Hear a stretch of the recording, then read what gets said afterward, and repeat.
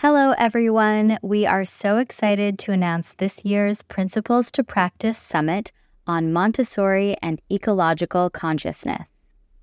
Join us for this transformative summit, which brings together experts, scientists, activists, and educators to explore how Montessori education can nurture environmental stewardship in our students and cultivate a generation of sustainability leaders. Our lineup of speakers, including our keynote speaker, Robin Wall-Kimmerer, will present practical strategies for seamlessly integrating Montessori principles with sustainable practices, empowering educators to foster environmentally aware and socially responsible learners. The summit will run June 17th through 19th, but tickets are available now. Head over to courses.trilliummontessori.org for more information. I'm Simi Abdullah, and I'd like to welcome you to Trillium Montessori Talks, the podcast where we dig into the theory and application of Montessori methodology in the classroom and beyond. This podcast is produced in cooperation with Letty Rising and other Trillium course creators. Our goal is to provide you with a weekly dose of tips, tools, and inspiration so you can optimize the classroom experience for your students and yourself. Ready? Let's talk Montessori.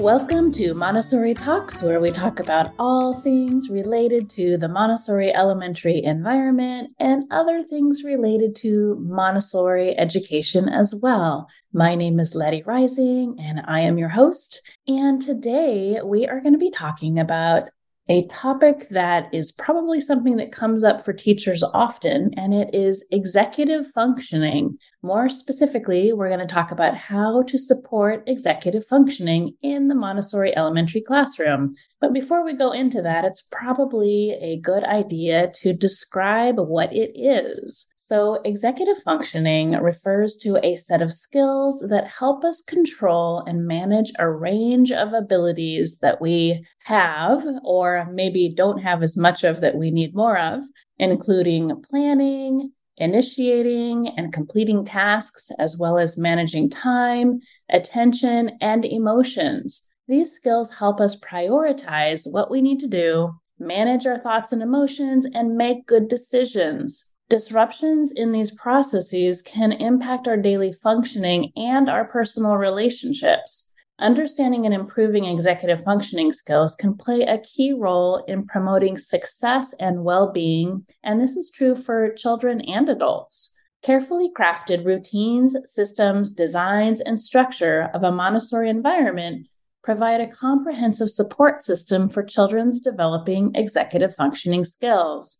These skills, which include flexible thinking, decision-making, planning, self-monitoring, adaptability, self-control, working memory, time management, and organization, plus other things as well, are crucial for children's academic and social success. In a Montessori environment, the practice of freedom within structure allows students the opportunity to practice numerous executive functioning skills in a way they would not be able to experience if they were in a highly teacher-directed environment. So let's go a little bit more in depth into the variety of different ways in which executive functioning shows up in a Montessori classroom and how it is supported. Let's start with the idea of independence. The Montessori approach places great emphasis on independence and autonomy and agency. We really want the children to be directing their lives in many ways, in as many ways as possible. Children are encouraged to make their own decisions and take responsibility for their learning environment. This not only helps to foster self-control and self-monitoring, but it also empowers children to take ownership of their learning experience. For example, a child might choose to work on a specific project or activity and then plan out the steps that they need to complete it. This includes deciding what materials are needed for the activity, whether or not to collaborate with others, and if so, who they will collaborate with. They need to think about where to source the necessary materials, what is the first step, what is the next step, and so on. All of these little decisions involved within the life cycle of a project help students develop planning skills and a sense of responsibility. An environment that supports independence is a space that offers opportunities to practice various executive functioning skills. So if a child is in a traditional learning environment where it is highly teacher directed, they don't have as many opportunities to practice these executive functioning skills.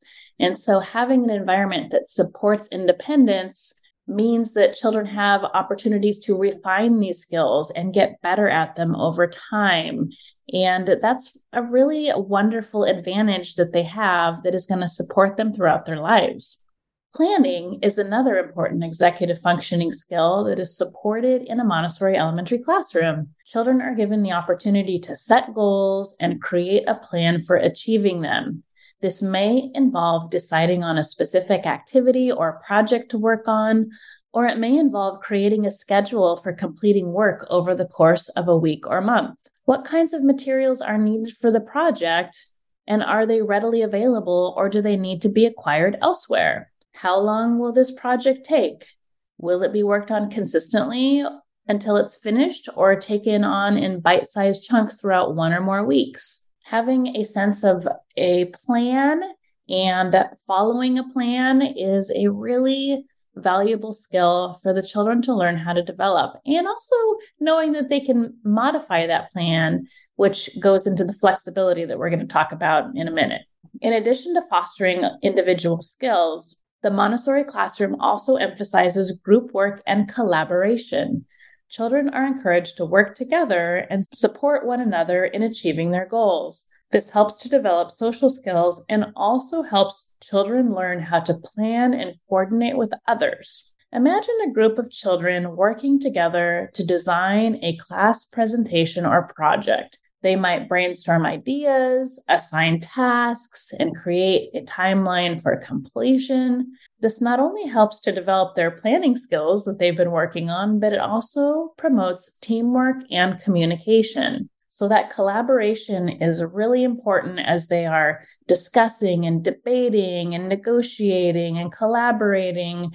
They are working through a variety of interesting and important skills that involve communication. And these communication skills are going to help them not only in the classroom, but beyond the classroom as well. Another key aspect of the Montessori classroom is its emphasis on adaptability and flexible thinking. The classroom is set up with a variety of materials and activities that allow children to explore and discover at their own pace. This encourages children to think creatively and adapt to new situations. For example, a child might decide to take on a huge project and discover early on that they need to scale back their plans or revamp their existing timeline for completion. Another example would be student exploration and experimentation, which gives students opportunities to try new things and fail, and then try again. This very process helps develop flexible thinking skills. Adaptability and flexible thinking increases as the prepared environment helps students foster a growth mindset and encourages them to try new things and persevere in the face of challenges. So that whole idea of flexibility is going to help them also with cognitive flexibility when things change, and also help them with, emotional flexibility too, which means that when things aren't going to happen that they were counting on and it shifts, and learning to be adaptable and respond by looking at other options available in the environment. Another aspect that is seen in a Montessori classroom that helps executive functioning is time management. It's an important executive functioning skill, and children are free to choose their own activities and set their own pace in a Montessori environment, which helps them learn how to manage their time more effectively. In addition, the classroom is structured to allow for periods of focused work as well as self-initiated breaks. This helps children learn to balance their workload and prioritize their tasks. For example, a child might decide to work on a math lesson for 30 or 40 minutes, or maybe they had a math lesson and they're doing follow-up work for 30 or 40 minutes. And then maybe they're going to take a 10-minute break to go have a snack or read a little book. And then they're going to return to work with a renewed focus and energy. They learn how to balance their time. So it's not like we're saying, okay, now it's time for recess. Now it's time for you to eat your snack. We allow them to learn to listen to their own body and integrate it within the work cycle. And this helps them manage their time. It helps them figure out how much time they have in a work cycle, looking at all the possible things they're going to be doing during that work cycle, and to plan accordingly. Organization is another important skill that is supported in a Montessori classroom. Children are encouraged to keep their work areas tidy and to put materials away when they're finished using them. This helps children to develop a sense of order and helps them learn to keep track of their belongings. It's not uncommon for a Montessori classroom to have a designated area for each child's materials, such as a shelf or a cubby, that is going to help them foster a sense of ownership and responsibility. And the child's materials are often kept in these areas, and their materials often include a binder or a portfolio where students can keep their work organized. What can teachers do to support executive functioning skills in the Montessori elementary classroom? Here are a few actionable steps that you can take. You want to encourage independence and autonomy. Allow the children to make their own decisions and take responsibility for their learning environment. This includes, at the very least, offering a range of projects and activities and allowing them to choose what to work on. Ideally, let them choose what, where, when, and how they work. Encourage them to self-assess and self-reflect. Now, I also want to put a caveat here that we want to encourage their independence and autonomy when it comes to their work. This doesn't mean that they're allowed to run around the classroom and act crazy and go and disturb others who are working. When we are talking about independence, we're talking about a mature and self-regulated independence. And so we want to give the children who are ready for that freedom to have it. You might have some children who are not ready for independence and autonomy, and they only need to be able to do this in little small steps that you are scaffolding at the beginning. And as they get better at it, then they can have more independence. You want to start off giving them as much as they can handle, no more and no less. You also want to foster collaboration and teamwork. Encourage children to work together and support one another in achieving their goals. This is best introduced by modeling what collaboration and teamwork look like. Whether you model with an assistant teacher in front of the students or become the child in some group work, like you're the older child and you're helping them and supporting them in their group work efforts, your initial support will help them grow in this area. Also, plan activities that require students to work together to achieve a common goal. Games are wonderful examples of activities, as are small group lessons and even just some random activities with a specific goal in mind at the beginning of the year. To maybe you have a goal to make sure that the class is really aligning and connecting with each other. And you might do some sort of icebreakers or community building type games. Promote adaptability and flexible thinking.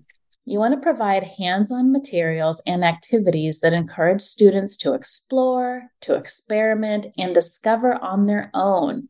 Emphasize the process of learning rather than just the end result, and view mistakes as opportunities for growth and learning, promoting a flexible and adaptable mindset. You are the best person for modeling, oops, I made a mistake. Oh my goodness, let me just try it again, and kind of laughing it off and being okay with making mistakes. You want to purposely show them that you make mistakes sometimes so that they know that they have permission to make mistakes as well.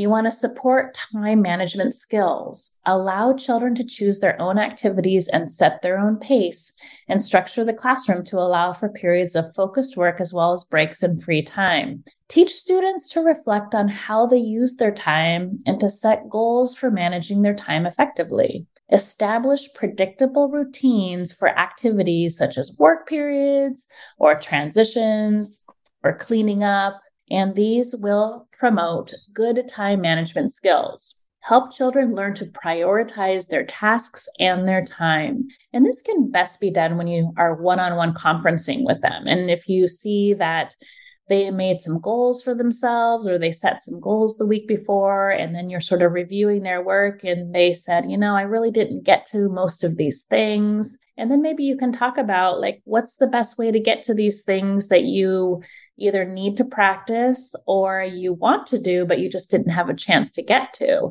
How can we prioritize your work?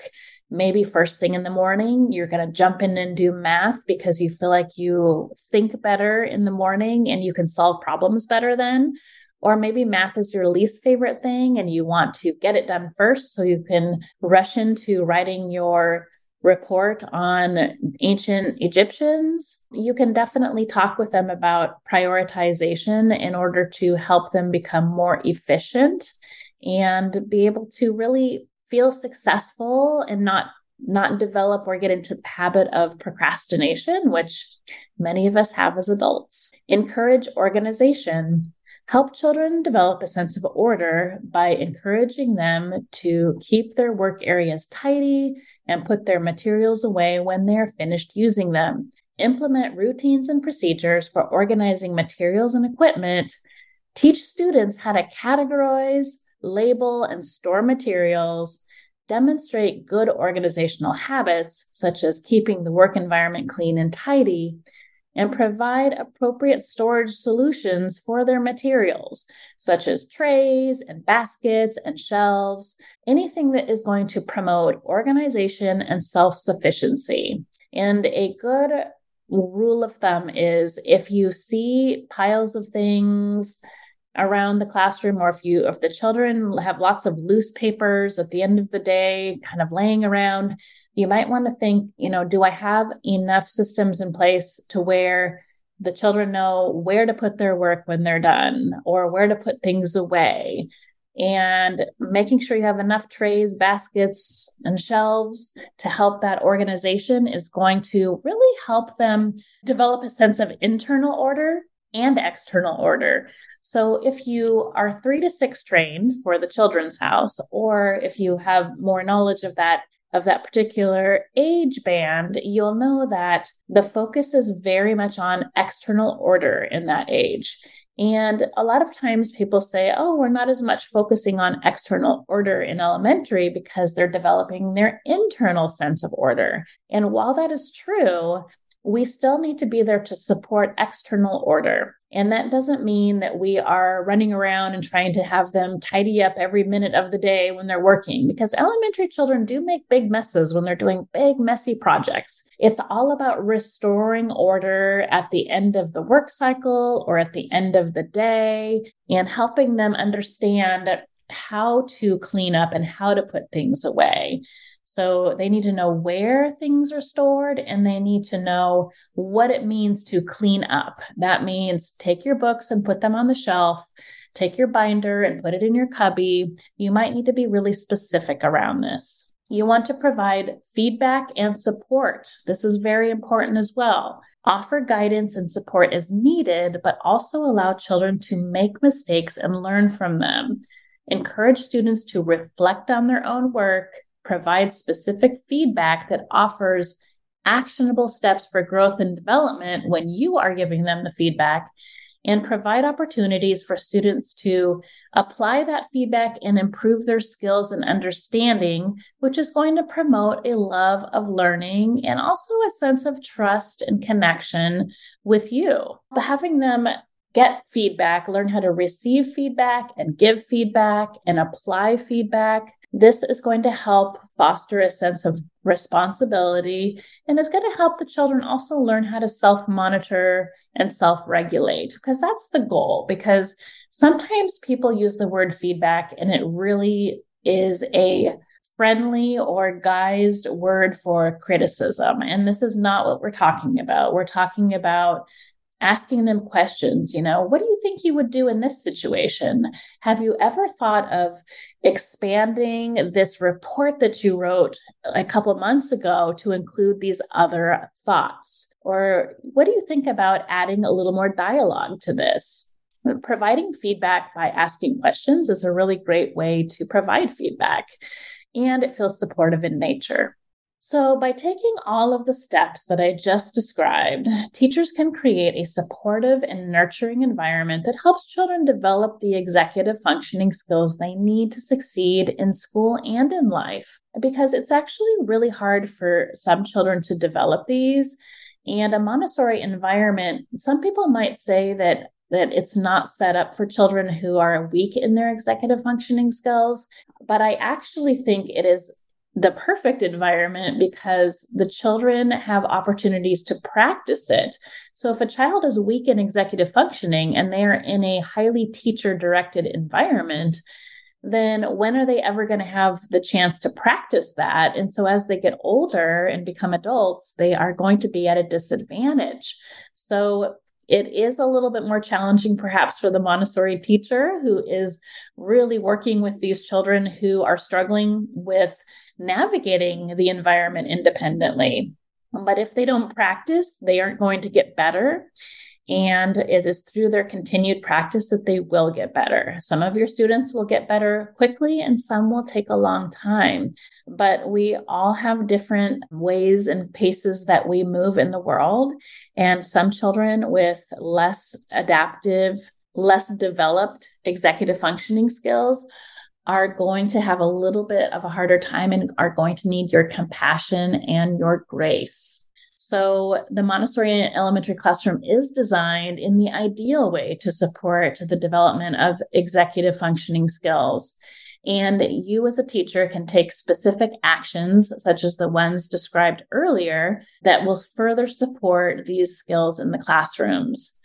The Montessori approach offers a robust and engaging and dynamic environment for helping children develop these skills that they need to thrive and to succeed.